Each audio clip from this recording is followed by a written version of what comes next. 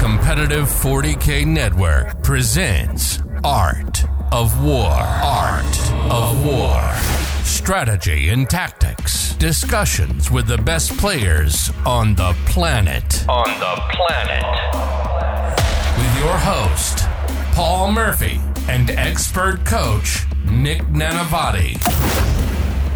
Hello, everyone. Welcome to an episode of Art of War. My name is Paul Murphy, your host. I'm joined by Nick Nanavati. What's going on, everyone? So happy to be back. And special guest, Mr. Marshall Peterson. Hello. Marshall, thanks for joining us. We've been talking about you. You've been playing Orcs. I know people are going to love this episode. I want to remind folks that this is part one of a two-part episode. We're going to be talking about all kind of things about your secondaries you pick, how you approach games. Of course, tell people how well you've been doing with this faction that folks think are struggling. It is going to be a good time. The first hour, we're going to be talking about this in a way that hopefully people find engaging and enjoy and very orky. And it's just going to get better and better in the next episode. Yeah, absolutely. Marshall just came off an awesome run at the GW US Open in Seattle. Congratulations, Marshall. How'd you end up finishing up? Thanks. Well, it kind of depends on how you look at it. From Games Workshop point of view, essentially they have this bracket system after the fourth round. And going by that, I got fourth place. Going by the ITC, which takes the win-loss ratio within those brackets, I got 10th place. Gotcha. But in any case, it's over a nearly 200-person event, and it was 8 rounds long, and I know you made it all the way to the semifinals before getting knocked out. I had the pleasure of watching 2 of your games on stream, and you quite really know what you're doing with this army, so I'm excited to give some Orc players some much-needed love and attention. Well, like I mentioned, folks think that this faction may be struggling, especially as it compares to something like Tyranids, but you were rocking the house. I mean, with some expert play, a novel list design, I want to hear about it. Yeah, I mean, it was a great event, and I had a lot of fun with it. Definitely, Orcs, as they used to play, are hurting. I definitely agree with that. So it was kind of an experiment to see how I could create a very, like you said, sort of abnormal list that could come into these events and hopefully show up well. Well, I'm super excited to hear it. When I watched your army play, I definitely was so excited to see Orcs being used differently, and I'm all about learning about how this works. So let's get into it, Marshall. Why don't you break down what your list was? All right. So as far as list design went, I actually took a pretty alternative approach to what I normally do, where essentially I just looked at where the meta was at the moment, specifically with Armor of Contempt, and I just thought, man, Orcs are going to have a hard time versus Armor of Contempt. I do think that buggy, spam, speedwa is good, but it's not quite good enough in the current meta. I think it really struggles. Because of that, I thought, okay, the alternative, which I usually like to run with, is leaning a lot more into the infantry side of the Orc Codex. Of course, the moment you get Armor of Contempt in there, things start to go downhill pretty quick, especially with just those AP1 Choppas. So I figured the best way to counteract that was look at the Codex and basically make note of every single mortal wound output that it has. I just kind of wrote down all the mortal wounds that the Codex dishes out, created a ratio of how many mortal wounds per point a unit did. So for example, if a unit is 90 points and it does 3 mortal wounds over the course of a game, that's 30 points per mortal wound that you're spending, right? And basically filling a list with as many mortal wounds as I could per points, and then polished it up from there with units that I felt would play the mission enough to kind of balance out the tech into mortal wounds. That meant it played well into armor, into monsters, as well as infantry, and especially Eldar and Harlequins due to all those small 1 damage attacks from the infantry. Yeah, what an interesting approach to list writing. We all have our own approaches, and I've heard a lot over the years, but never have I heard someone say, I'm just going to write down on a piece of paper all the ways I can do mortal wounds and break it down mortal wound by point. Because especially with Orcs, people don't think it's a mortal wound per point kind of army. They think 1,000 sun spamming psychic phase mortals or something like that. What did you find? So I found a couple of things. So I actually played a GT right before the Seattle Open, the weekend before. So a whole lot of games in that 2-week time period. And I tested out a list that was a little bit more mortal wound driven. And what I found was the mortal wounds in the Orc Codex are great, but they do better if you're able to decide where they go.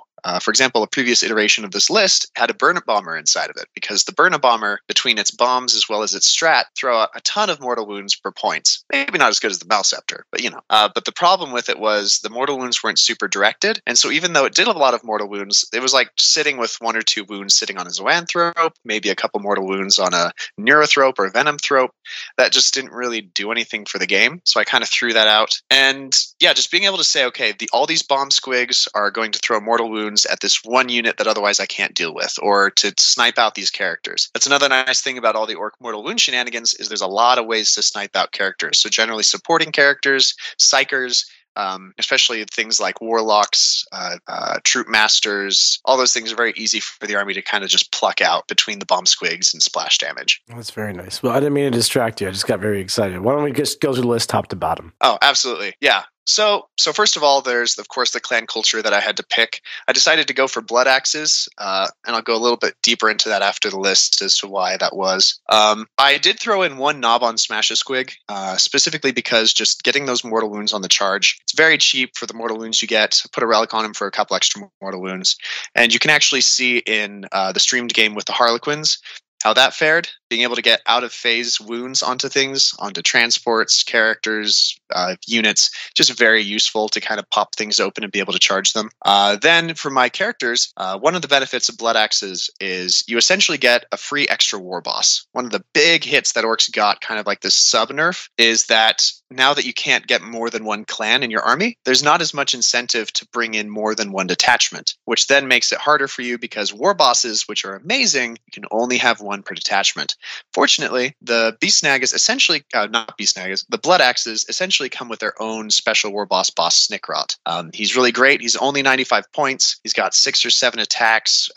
He comes based with the Warlord trait, brutal but cunning, so every attack he does goes all the way through again. And it's just a really great way to get a damage dealer up the field, giving that +1 to hit to all the commandos early on. Then to finish out the HQ slots, I've got a Warboss in Mega Armor. He's got Counta-Taktics, which is a Warlord trait from the Blood Axes like special army supplement that came in Octarius. And what that does is he has a 6-inch aura for all core units to heroically intervene. And I'll explain why that's a little more important once we get to the commandos. And then he has the Krushin armor. Again, mortal wounds on the charge. Always great. Then I have a Wurrboy in here.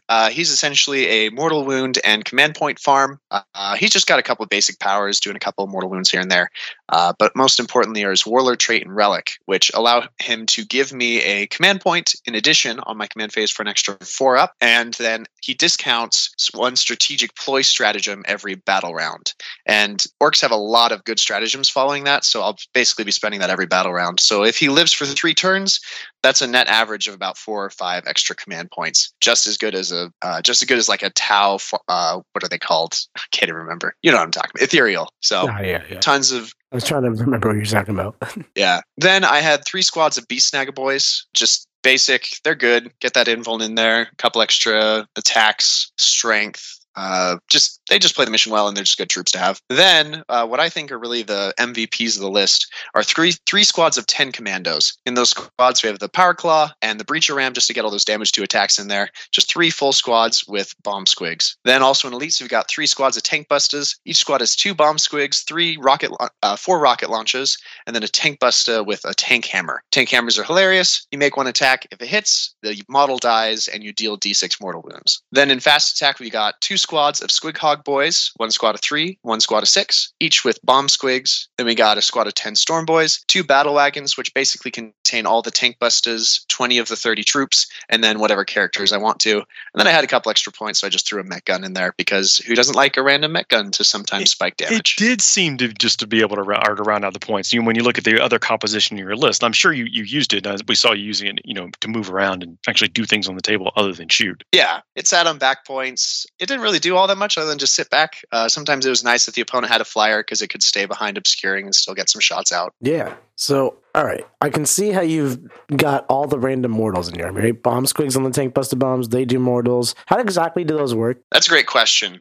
So bomb squigs, they can only be taken by certain units. They're 5 points apiece, and usually your unit has to be a certain size in order to bring them. For example, they only come 1 per 3 squigs, 2 per 5 tank busters, or 1 per 10 commandos. And I believe those are the only ways you could actually get them. What they do is when the unit is selected to shoot or fire Overwatch, that's important because it means that the commandos can't advance and do it, for example, but they can shoot into combat since they have pistols. You kind of have to work around that there. But if they're able to be selected to shoot or fire Overwatch, you can release a bomb squig. It can only be released once per bomb squig. You just pick a unit that isn't an aircraft within 12 inches, and you roll a dice. On a 3-up, it does D3 mortal wounds. If it's going after a vehicle, then it works on a 2-up instead. That's it. That's all it is. It's very simple, but super effective because it does not care about line of sight. It does not care if what it's shooting is a character. You just throw it out, deal some mortal wounds. And this army, each unit can only throw out one squig bomb a turn. So, for example, even though tank busters have 2, they're only able to let go of 1. But it means that you can basically send out 8 bomb squigs in 1 turn. That'll delete any character, vehicle, heavily damage any monster. So they're just great utility. That's really cool. Yeah, I've seen the bomb squigs. I've ran commandos. I'm like, these are awesome. But never have I taken them in mass like this. This is really sweet. What's the range on those? 12 inches, you said? 12 inches, yeah. Okay, so I guess we'll get more specific into how you use it into each individual matchup in part 2. That's really what that's about. But I want to know, I guess, how this army really comes together. Because to me, it's tied together in weird coolness through mortal wounds and whatnot. But it looks very hodgepodge. Like, how does this army deploy and play on the table? What's the premise? Yes. So with the deployment, it should be noted as kind of a side thing. If you're going into a tournament or a friendly game or an event with 30 commandos and Snikrot, it is a lot more effective if you're going to events that have really nice terrain, especially terrain that has at least a couple pieces that are windowless. For example, in Games Workshop terrain, they have fully enclosed first floor walls on all of the big ruins. And that's, of course, very important for the commandos. The reason why is in deployment is generally you want to put all of your commandos either slightly forward or sort of mid-table behind those walls so they can't be seen. And then maybe one unit back in your own deployment just for retaliation purposes. Then you've got most of the army just inside of those 2 battle wagons, usually just set up to push forward, make sure that your half of the table is your half of the table. And the squigs can generally hide behind ruin walls, behind obscuring terrain. And it plays pretty defensively, actually. I think it's correct to say that it's sort of a hodgepodge of units. In fact, I think if you were to count them all up, you'd have something along the lines of 19 different units in the army, which allows for a lot of maneuverability, which is another reason why I took the blood axes. Because blood axes, in addition to giving you cover when you're more than 18 inches away, which isn't really all that great, what else it does is it gives you the ability to fall back and shoot or charge. What that does is it allows all of your units in your entire army to just have tons of utility. You're always able to play with every single unit and just making sure that every point you spent on every model gets its say. You're making sure that your units are protected inside the battle wagons, so they're only dying when you want them to. You're at least able to use them a couple times because usually they're able to activate after the battle wagon dies. It means that they can't tag you in combat. It means that if your squigs are in combat on one side of the battlefield, but you really need them somewhere else, who cares? You just fall back, they're moving 10 inches, and they can charge elsewhere.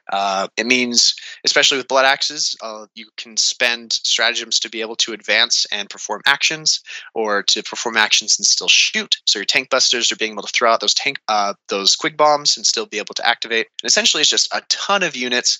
I like to describe it almost as a beehive. Generally, you're playing it pretty reserved in your deployment zone, and as soon as your opponent realizes, oh man, I'm falling behind in this game, they make a big push, and the army kind of acts as a beehive, with every single unit being able to go wherever it wants and do whatever it wants, making sure it's getting all of its activations and everything for its points. That's super cool. I also love that you tailored your list design very specifically for this terrain format, and because the GW format's something well known at this point, and you can very easily figure out what it's about. So kudos to you for that. It's a great way to list build. I love the way it plays. I think this kind of bring people to the Orcs is a really effective way to play them. I haven't been able to pull it off with the new codex. So, or like the latest one, I should say. I'm really excited to see that you have. Paul, you have any questions on this army? Yeah, what we mentioned that it may seem like kind of just a collection of units doing things, but what you did was collect a purpose, and really encourage people to do that. If they find that they're not performing as well as they want, find something that they think will give them an edge. In this case, you chose mortal wounds, which we know mortal wounds are good, but then you specifically sought out ways and applied some logic to figure out what you could take, and then that influenced what you should take, and then you put it on the table with a lot of tactics. Yeah, and I would say, speaking of sort of the purpose of the army, a really big part of it is, again, just making sure everything is doing what it wants to. And one of the best ways to do that is for example, using the terrain to help mitigate what your opponent's able to do in the shooting phase. And then in the combat phase, a big part of this army is the combination of two things. Probably the biggest benefit that this army list has is the combination of the ability for core units to heroically intervene, and then the stratagem for the Blood Axe specifically, and only for commando units, surprise. This works really well. It's essentially a free interrupt for any of the commando units, so long as they're all within terrain. That means that if your opponent comes after you and charges with only one unit, you're able to heroic in, and you get to fight first. And you engineer that too. You're in terrain. You're specifically, like you mentioned, almost like waiting for them to show up. Exactly. Since you're reactive in the way you play your army, you're able to decide where you are. So you're able to be inside of that terrain, being able to heroically intervene. If they try to charge past you, your commandos can just heroic into them. Snikrot is technically a commando for the keyword, which means that he can also use this. And you're basically able to say, okay, you're charging me with one unit, I'm interrupting. You're charging me with 2 units, I'm fighting as much as you are on your own turn. Even if they throw 3 units into you, they fight once, you interrupt for the other unit, you're surprised on the third one, and you're fighting twice as much as they are.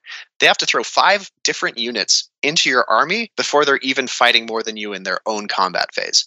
And it really helps you sort of take control of that turn. Yeah, I can see how it's so hard to actually engage your army. I know you were able to get a lot surprise off on a lot of people effectively in watching the stream games. Do you tell your opponents you have the strat and then like they just don't have a choice but walking into it because it's so hard to play around? Oh yeah, every single opponent for example, you watched the Harlequin game, his Harlequins came out, they charged in, and basically I just said, by the way, letting you know they're surprised, and I was like, yeah, they're inside the terrain feature, it means you don't count as charging, it means you're -1 to hit. And a lot of the times they just kind of look at it, they say, okay, well, either I'm charging you or you're charging me, right? And he kind of had to make the decision, especially in that case. He's like, well, either I just don't take the objective or I get hit with the surprise. Sometimes it works, sometimes it doesn't. But yeah, it's very nifty. A lot of the times, just the opponent doesn't really have the choice at that point. I think we joked around about it on stream. Is that it's no longer a surprise, but they just can't play around it. You've now engineered this whole thing, including the strategy of being exactly where it's the least opportunistic area for them to charge. But in order to get ahead in the game or stay ahead in the game or even get back into the game, they've got to come to you on your terms. Absolutely, and surprise is especially hilarious for a lot of reasons. But it helps you fight back against deep strikers coming in your army, people charging you.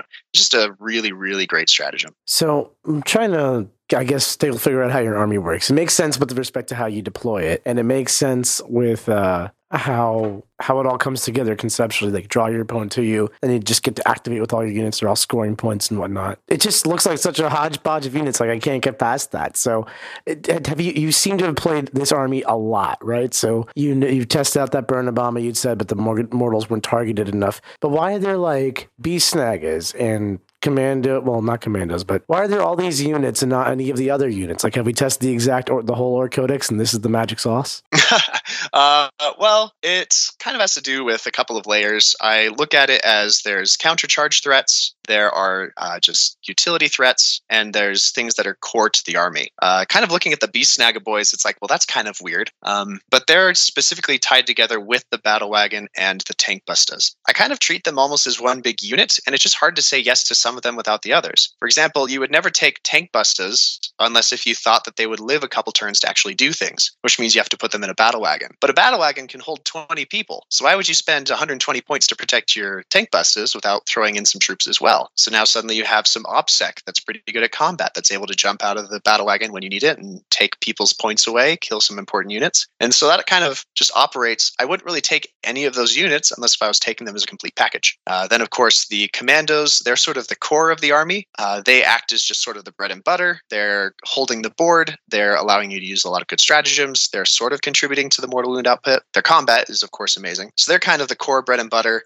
You've got the Battle Wagons as sort of support and retaliation. The Squigs act as a sort of countercharge threat, being able to throw out either a couple Squigs or a full squad of 6, depending on how scary the opponent is. And then you have a couple of characters to add utility, get your command points, and sort of like grease the gears, make it so that, okay, you are able to heroically intervene, so you're using your commandos. You're getting enough command points, so you're able to make use of all the new stuff that Blood Axes give you. So you kind of have that core, you have your support, utility, and you kind of have all your bases covered. Very interesting. I did have a question, is, kill rigs. We see them in lots of Orc lists where they're very powerful, seem to be winning a lot. Why are there none in your list? So there's no kill rigs in my list for a couple reasons. I find that generally, especially in the current meta where there's a whole lot of venom cannons, it only takes a couple venom cannon shots to drop a kill rig. So if you're getting your use out of your kill rigs, it means you're taking like at least 2. And taking at least 2 kill rigs with an army like Blood Axes, where you also need your other characters to get all of these really good warlord traits and relics out there, suddenly you're just giving up assassinate, basically. Could you break down some of the warlord traits and relics these characters are giving us? Yes. So the most boring, I suppose, is on Snikrot. Snikrot, his warlord trait is the one where any attack that doesn't go to the damage step, he does it again. He's got 7 attacks. He's hitting on 2s, wounding most things on 2s or 3s. So he's just kind of a little damage output. He has a 6-inch aura just natively to give all of these commandos +1 to hit. He's just good utility. Then you go on to the Warboss, and the Warboss has that 6-inch aura of heroic intervention that allows the commandos to be able to have a wider area of effect, make sure that they're able to surprise any units that try to charge you. Usually I'll line the outside of a wall with commandos, which means that basically if you're ever trying to charge any units, you have to also be in combat with commandos, and it lets you pop that surprise stratagem because it affects anything in combat with them. Then he also has the Krushin armor that helps contribute to the mortal wound output of the army, especially out of phase, allowing to break a transport and letting somebody else charge in the same phase. And then finally, the other 2, probably most important for the army, is the one that discounts the strategic ploy stratagems without a minimum. So for example, surprise becomes 0 command points once a battle round, which is great. Or you can spend 1 CP instead of 2 to be able to advance and perform actions, get those good bits or those R&D points. And then he also gives you a random command point on a 4-up each command phase. So yeah, those just really help the army. Usually you're seeing relics and warlord traits boost the output of the characters, kind of playing a hero hammer. This army really pulls back on that and says, okay, the characters are sort of good at damage, but really they're there to give that utility to the army. I love how subtle everything is, and it just comes together. I'm starting to see it. I really am. It's pretty cool. You had mentioned some secondaries in that description. I think it's about time we get into like what you actually take with this army. Yeah.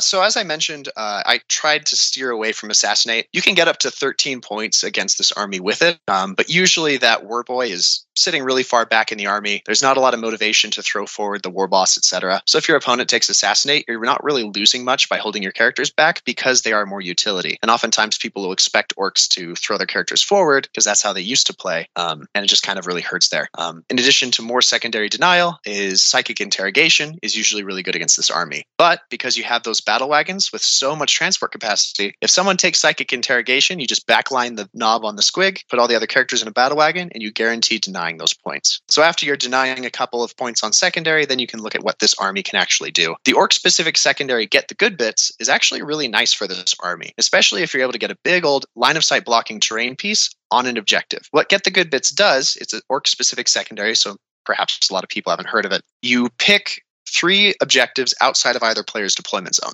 If there's more than 3 objectives outside of the deployment zones, then your opponent picks, then you pick, then your opponent picks. Then you're able to, with any core unit in your army, start to perform the action at the end of your movement phase. Then, if they're alive and still on the objective on your next command phase, you get 3 points per objective, and you can do it on more than one objective as many times as you want over the course of the game. The reason why that one is effective is because if you get that big piece of terrain on there with a little line of commandos on it, you can have some storm boys, or literally everything in the army, barring the characters and vehicles, can do that action. So you have a unit do the action, they're obscured so they can't be shot, and they can't be charged because you have that wall of commandos able to use surprise. And usually you're picking the objective closest to your deployment zone, so your opponent kind of looks at it and says, I would have to dedicate a huge portion of my army to wiping out that building, and only to stop me from getting 3 points, which usually just is not worth it. And so oftentimes you'll get that turns 2 through 5, and you get 12 points on it. Since there's a lot more objectives, if you're already winning in the game, you in theory can get up to 9 points if you start the actions on turn 4. So if it was a really fight back die kind of game. Alternatively, if you feel like there aren't really any good objectives for that, you can also take retrieve Knockman data, because Blood Axes can just walk off the table. And so you can take any of your core units, walk them off the table, bring them back later from any other table quarter throughout the game, and be able to get R&D. So even without having a ton of utility small Stormboy squads, usually usually you can just take any wounded unit, leave, and come back for points. So it plays the action game really well. I would often take Stranglehold. That's always a really good one for this army. Just really easily able to take your triangle. Like I said, it's a pretty reactive army, so you're able to sort of play cagey with them, which is kind of weird considering they're combat orcs, but you can do it. And finally, the last secondaries, if the opponent has no psychers, great. Your Wurrboy can just interrogate. You can get a lot of points that way. Or lastly, you could also look into the other orc-specific secondary if you're taking R&D, and you can take the orc-specific secondary where you get points just the same way as grind them down, but rather than over the course of the turn, it's specifically in the fight phase. So the more units you kill in combat, the more points you get. So if you're finding your opponent has a lot of guns, or they're maybe only throwing 1 or 2 units forward each turn, you're able to sort of rack up those points by just killing things. So no matter what the opponent's army is, you always have good secondaries that'll get you at least around 12 points. With taking enough points away from your opponent, as mentioned on the other common secondaries, you're usually able to swing the win. Were there any armies that you struggled with, like where that secondary plan just you had to throw it out the window and start from scratch? You know, any list designs out there that you felt like that was a struggle against? Yes, actually.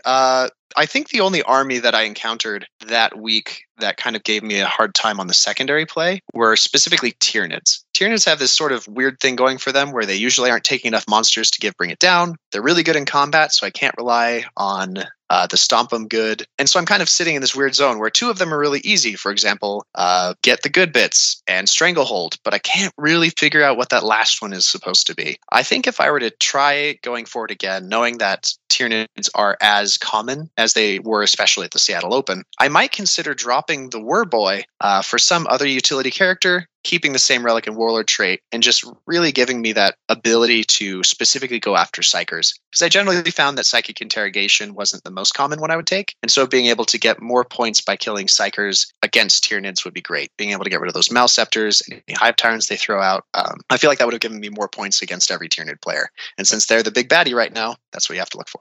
Yeah, the secret's out. You will see more of them, coming up in the coming weeks. And I know we'll talk more about this and how you play into certain armies in the second part of the episode. But you mentioned switching out for a different type of character. What attributes of that character would you look for if you considered it?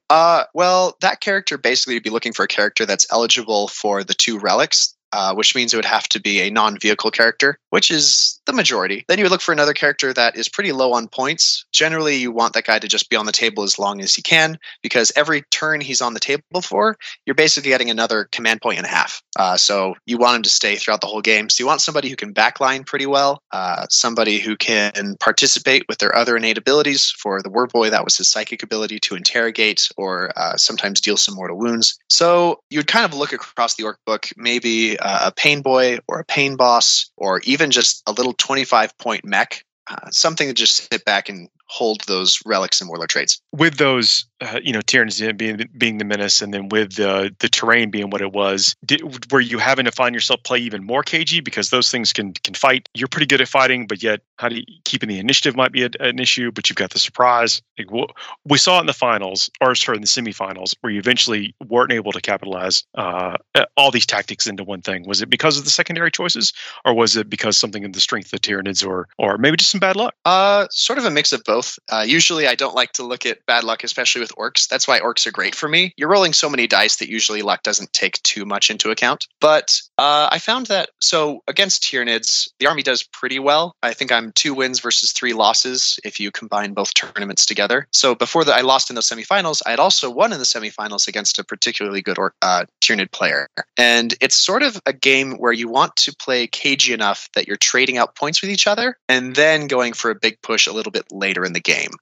Because with the Tyranids and the Orcs, if you crash into each other, you're going to both evaporate very quickly, and you just don't want the bad side of that coin flip if you just happen to be destroyed slightly more than they are, and then you get steamrolled. So generally you want to trade pretty casually back and forth, and then explode the beehive turn 3 or maybe 4 towards the end of the game and try and swing it. That seemed like the best way to generally play that, and that's one of the reasons that it became very difficult in the semifinals, is because if you watch it, it, he made a big push forward with basically all of his units. And in addition to that, he rolled really, really well against my battle wagons, blew them all up, and it kind of held me in my own deployment zone. So I no longer had that opportunity for a late game push, which then forced me for an early game push. And the points were still pretty close in that game throughout. So the army still played well, but it was never able to quite get that swing to get back in the winning position. Understood. Yeah, thanks for that explanation. We have a segment on the show we call, I guess now, kind of apropos, the brutal and cunning, or the cunning but brutal, depending on which way you look at it. And that's where we talk about like a cool combo that you always make sure that you have a few command points saved for, or that you're waiting to pull off. And it sounds kind of like you play almost like Death by a Thousand Cuts. Just only investing when you absolutely have to. But do you have one of those combos that you do keep in your back pocket that you know can help dig you out of a bad situation? Yeah. I mean, as you mentioned, there aren't exactly any massive pushes that the army does. But a lot of the times, the two most common combos that can swing the game is a battle wagon pushing forward, usually getting killed by some big threat on the other side, and then that threat dying to all the bomb squigs, and usually with the battle wagon dying, it drops out a block of boys that are OBSEC. And generally those 10 OBSEC boys put a line of tank busters in front of them because they're all in the same vehicle, and it makes it really hard for your opponent to dig them out. And what that often can do is if you and your opponent are both playing Stranglehold, that swings it an extra 4 points of primary into your favor for holding more objectives, and it cuts 3 points down from your opponent because of their Stranglehold. So it's a 7-point swing every time that happens. Another thing that happened very often is due to the fact that the Squig bombs can be thrown in Overwatch, between the Squig bombs and the surprise stratagem, it was often able to destroy things that were trying to steal objectives from me. So I had Hive Tyrants deep striking down in the back lines, making charges in the Kommandos. You throw the bomb squig at him, get a couple mortal wounds off, cast the surprise, punch him down, and you're basically able to preserve your backlines. So you have the surprise play with the Kommandos as defensive, and you have the battle wagon play for offensive. And that's another reason I would go for a battle wagon rather than a kill rig, because once the kill rig dies, all of its damage output is mostly gone. You only have the boys inside. Whereas if a battle wagon dies, because there's so many different units inside of it, the only thing you really lose is the mobility. Oh, because you can put in there. Exactly. Got it. Okay. Because the kill rig, you can only put the 10 Beast Snagga boys in there. Or I guess a character, but usually you wouldn't. So you put the 10 Beast Snagga boys in there, and that's all you have. And so the kill rig, it's relying on itself for the combat, it's relying on itself for the shooting, and it's itself for the psychic. Once it dies, it's kind of over. If you kill the battle wagon, it still has all those tank busters inside with all their rockets. It still has all the troops. Exactly. So you're only losing the mobility, which means that the only time you're kind of sad about a battle wagon dying is if it's first turn in your own deployment zone, which is very rare, but it's what happened in the semifinals. Yeah, wow. Really interesting stuff here. I want to go back to a couple more questions about how you play the army. WOG is something I heard from, I think, someone in the chat where you were commentating on your game. They were like, Marshall likes to call the WOG like turn 2 or turn 3. Usually you see Orc players call WOG turn 1. What is your process and what turn you call the WOG?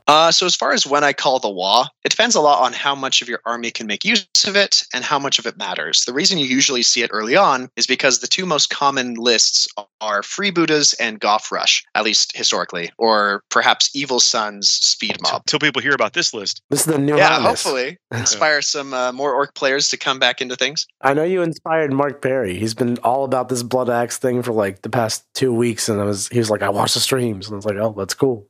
Awesome. That's so exciting. I love hearing more Orc players being like, okay, yeah, maybe I'll come back to Orcs. I've had a lot of Orc players come to me and they're like, okay, I've been playing Eldar recently, but maybe I'll come back. And that's always an exciting thing. I did not mean to distract us from the WA talk. Ah, yes, the WA talk.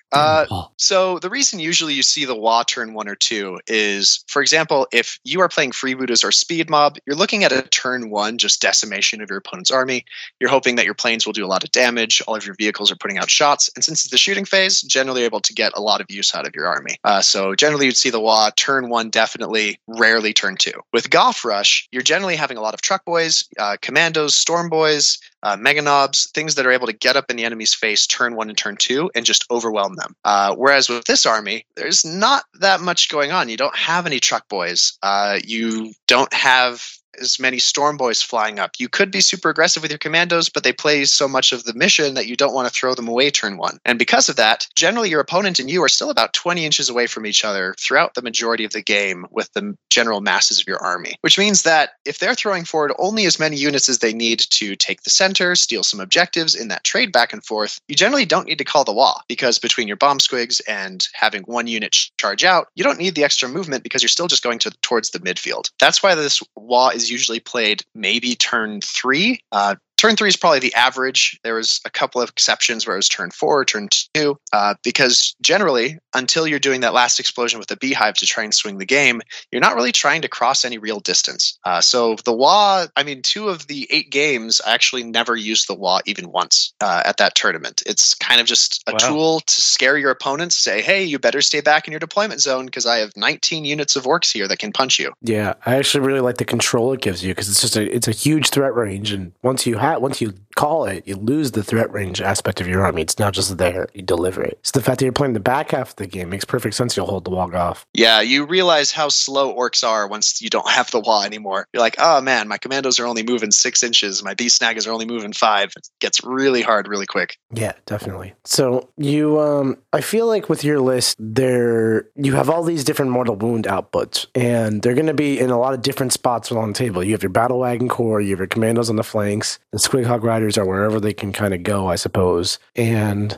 it's probably hard to concentrate all your bomb squigs and mortal wound output in the same spot. Has that ever been an issue for you, or do you just kind of make do? That can sometimes be difficult if your opponent, what you're wanting to use your bomb squigs on are like Harlequins, for example. Because Harlequins, they did rule that the minus 6 inch to your range does affect squig bombs. And so that became really difficult, that 12 inch to 6 inch. But if you look at that 12 inch range from the perspective of if you're using it in Overwatch, that's always in range. If you're inside your battle wagons, which is where half of all of the squig bombs are, with the battle wagons carrying them, they basically have a 24 inch range. And so generally it was pretty easy to get them where I wanted. Another big aspect of the squig bombs is the fact that they are out of line of sight. And so generally you would use them to whittle down Malceptors, Hive Tyrants, big blocks of warriors, for example, that were taking the midfield, so that you would only have to charge in with 1, maybe 2 units. And then the rest of your army can be behind these obscuring walls, throwing out their squig bombs, and there's no trading happen because while you're doing a lot of damage out of line of sight, you're not poking out with your guns. You're not stepping forward with the model so that you can get shot by Death Spitters or by Tau or whatever. You found a way to make indirect work again. Look yes.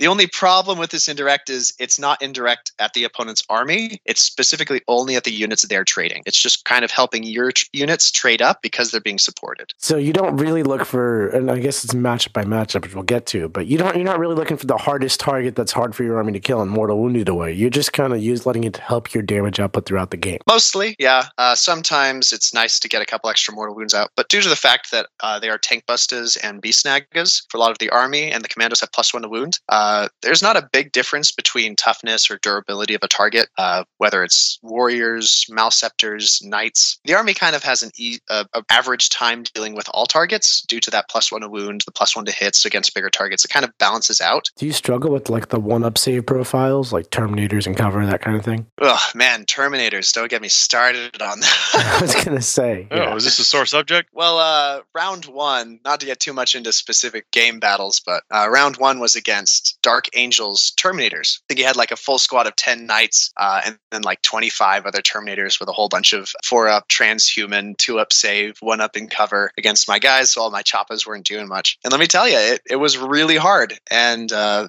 course, it came into play that the more squig bombs I had, didn't really matter which target I threw them at, because if I threw it at a character, great, I'm trying to character snipe. If you're throwing it at Terminators, 1 squig bomb can kill a full Terminator, and that is a 10x return on points. Yeah. The squig bombs, keep talking about them. We talked about, or you mentioned earlier about overwatching, a Hive Tyrant to death. And that is like it seems like the worst way to go. The Overwatch is only D3 mortals, but like it adds up is the vibe I got. Unless I'm wrong. Oh no, it definitely adds up. But it's like the fact that it can happen though. Yeah, it's the combination between the mortals, because whether it's Overwatch or shooting, squig bombs don't care. The other benefit that it has is the fact that you play the surprise stratagem with it, and then suddenly you're getting a lot more mortal wounds. So while we're talking about squigs, you have a 3-man and a 6-man squig hog unit. Why not 3x3 or any other combination of things?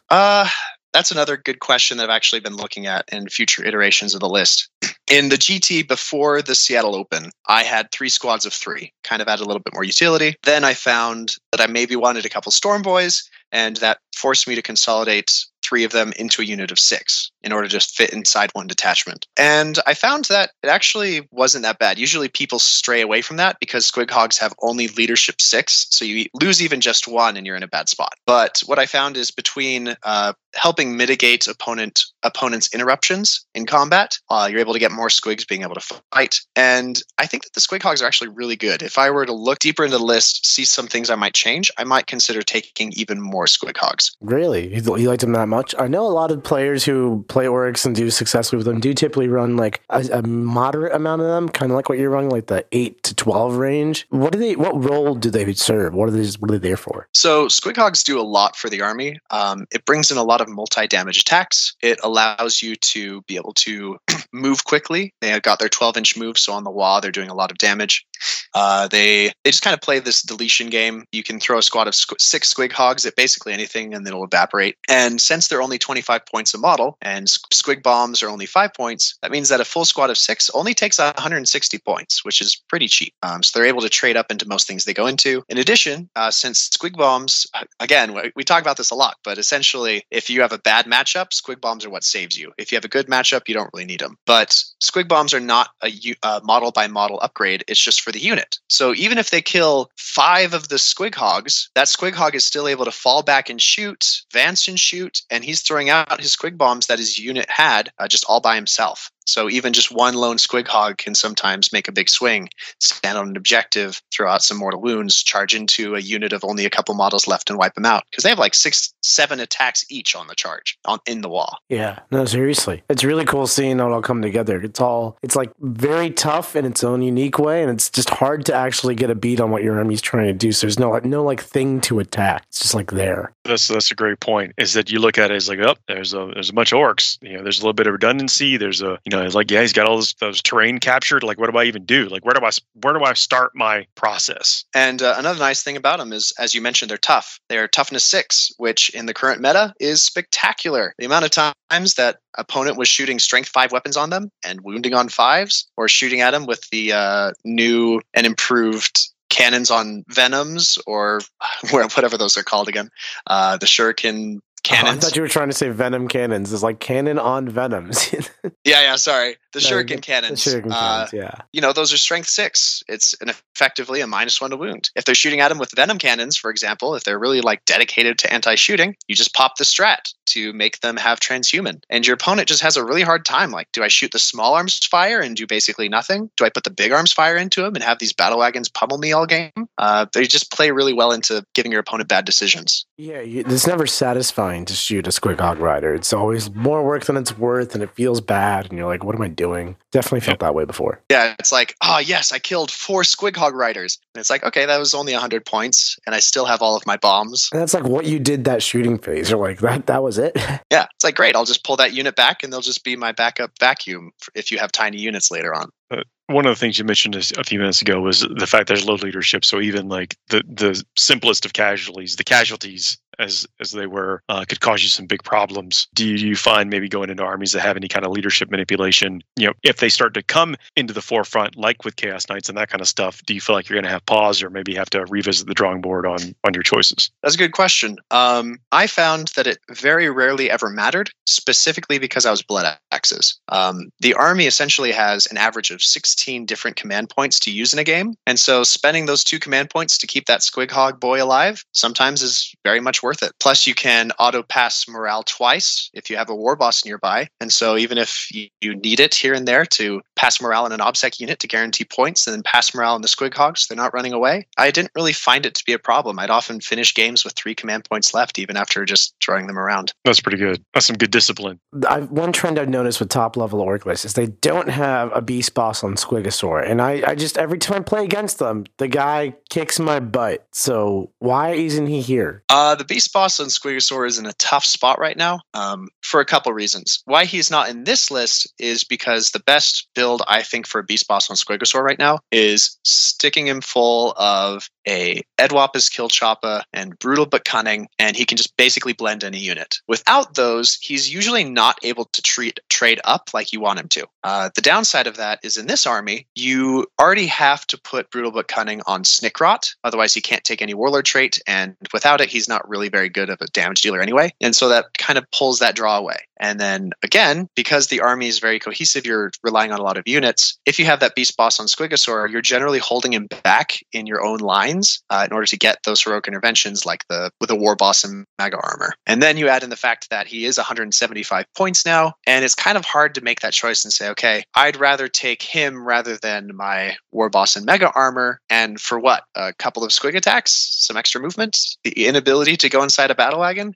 It's just really hard to rationalize him specifically in this army. I think he might still have some play in Snake Bites, funnily enough, so I think Snake Bites aren't that bad, just because it gives them that +1 to wound, and then you don't have to use those specific traits on him. That's okay. I'm with you. If you can't run the best Beast Boss, don't run the Beast Boss. That guy shell shocks me, I have to ask. Well, I mean, Nick, we're clearly trying to demystify this list. That's true. That's true. So, like, Marshall, we might not even know what we don't know. Like, what have we not asked yet that's, like, critical to the Great big question, W's? Paul. Seriously, like, we'll make sure we're doing a good job here, Marshall. So the difficult part is the tank bustas. They basically do nothing with their rockets all game. And so they're kind of a weird unit where people look at them and they say, okay, this unit puts out 4d3, strength 8, -2, 3 damage shots every turn. And you have 3 of them in the army. And that sounds intimidating until you run the numbers and you're like, oh, he's only hitting me with 2 rockets a turn. So then you look at, okay, what do they actually do? And you look at the tank bustas, and I think tank bustas are MVPs in this list. Between the Squig bombs, their tank busta bombs, and their tank hammer, the unit, if it's going against a vehicle army, for example, Custodes or Harlequins, these guys are coming out and essentially over the course of the game, dealing 4d3 plus d6 mortal wounds. That is insane. I've had tank bustas come out and say, oh, you have a Hive Tyrant sitting there with a bunch of wounds left, 5 wounds left. We'll throw a Squig bomb at him. We'll hit him with a tank hammer. That's an average of 5 mortal wounds right there. And so that's kind of their responsibility. They're kind of this really weird unit that doesn't do much, but does mortal wounds, and it's super cheap, and it's just kind of obnoxious for opponents to deal with. That's one of the weird things about the army. The Storm Boys are another kind of weird aspect of it. Funnily enough, I didn't really see them do anything for the whole tournament. I think they would maybe be one of the units I would cut. I thought they were in there for sure, like aircraft management, just in case the Harpies are, you needed something to finish something off in that phase of the game, that they existed for that reason. Yeah, absolutely. Harpies were a nightmare. Definitely the most obnoxious unit for me because they were able to drop those bombs on the commandos, wipe half the commando unit out in one go in the movement phase. They have the perfect damage forward to hurt the battle wagons. And as you mentioned, basically nothing in the army can really attack it. Paul and I are starting a new club. It's called Being Touched by a Harpy. Actually, you can be one of the honorary members. Harpy Recovery Club. Harpy Recovery Club, yeah. Yeah. I'd say another requirement for this list in the future is you need to find something that can take out a Harpy. I've got a couple ideas for it, but nothing that's in the list right now is really able to deal with it. Tractor cannons. Is this the auto hit? I think they get a +1 to hit against flyers, so it balances out, but it's not really worth it. I'd say mega cannons are still for sure the way to go. Mm-hmm. In fact, if I didn't have those 2 battle wagons, I'd say the best route is to just fill it up with a lot more grot cannons, because since they're hitting on 4s, the worst they can get against a Harpy is hitting on 5s, which is still twice as effective as any other Orc unit, and they're dirt cheap. So if you're worried about Harpies, you could just throw 3, 4, 5 of those things in the back and just say, okay, I'll just get rid of the Harpies. Yeah, I think that's a great suggestion. Having just long-range firepower helps a lot in the Tyranid meta. But that's something we can get over into part 2. Paul, do you have any other questions you want to ask Marshall while we're over here? No, I think it's very clear we're just scratching the surface. So if you're not, thinking about joining us in part 2, I highly suggest that you do. And of course, we'll remind everybody to like, share, subscribe, and make sure that you do comment. Let us know what kind of stuff you want to hear from conversations like this. I know this has been pretty eye-opening for me. I've even seen this play a few times, and I could see exactly what you were trying to do, once you were establishing the board presence and stuff. But I know it's a lot more complicated than that, and obviously doing really well with it. I want to dive deep into that, how you approach these matchups in part 2 of this conversation. Yeah, same here, Marshall. It's been a pleasure having you on the Art of War podcast. It's been a great talking to you. You're very articulate. You know your stuff, and it's always inspirational listening to a really cool off-the-wall build that I personally have not seen considered or even thought of at all. I'm jazzed. I want to go build a battle wagon. Yeah, this is really cool. Really amazing stuff you've done here. I hope other Orc players also are inspired to try some cool stuff, and just players in general. There's so many builds in 40K now. You can always find something that works for you. Everybody, hang tight. If you're not joining us in conversation, part 2 of this conversation, we will see you next week. Marshall, thanks for joining us. Nick, it's been a pleasure. Catch you all in a minute. Like what you just listened to? Check out Art of War Down Under and Art of War Unbroken on the competitive 40K network. The Art of War 40K.com.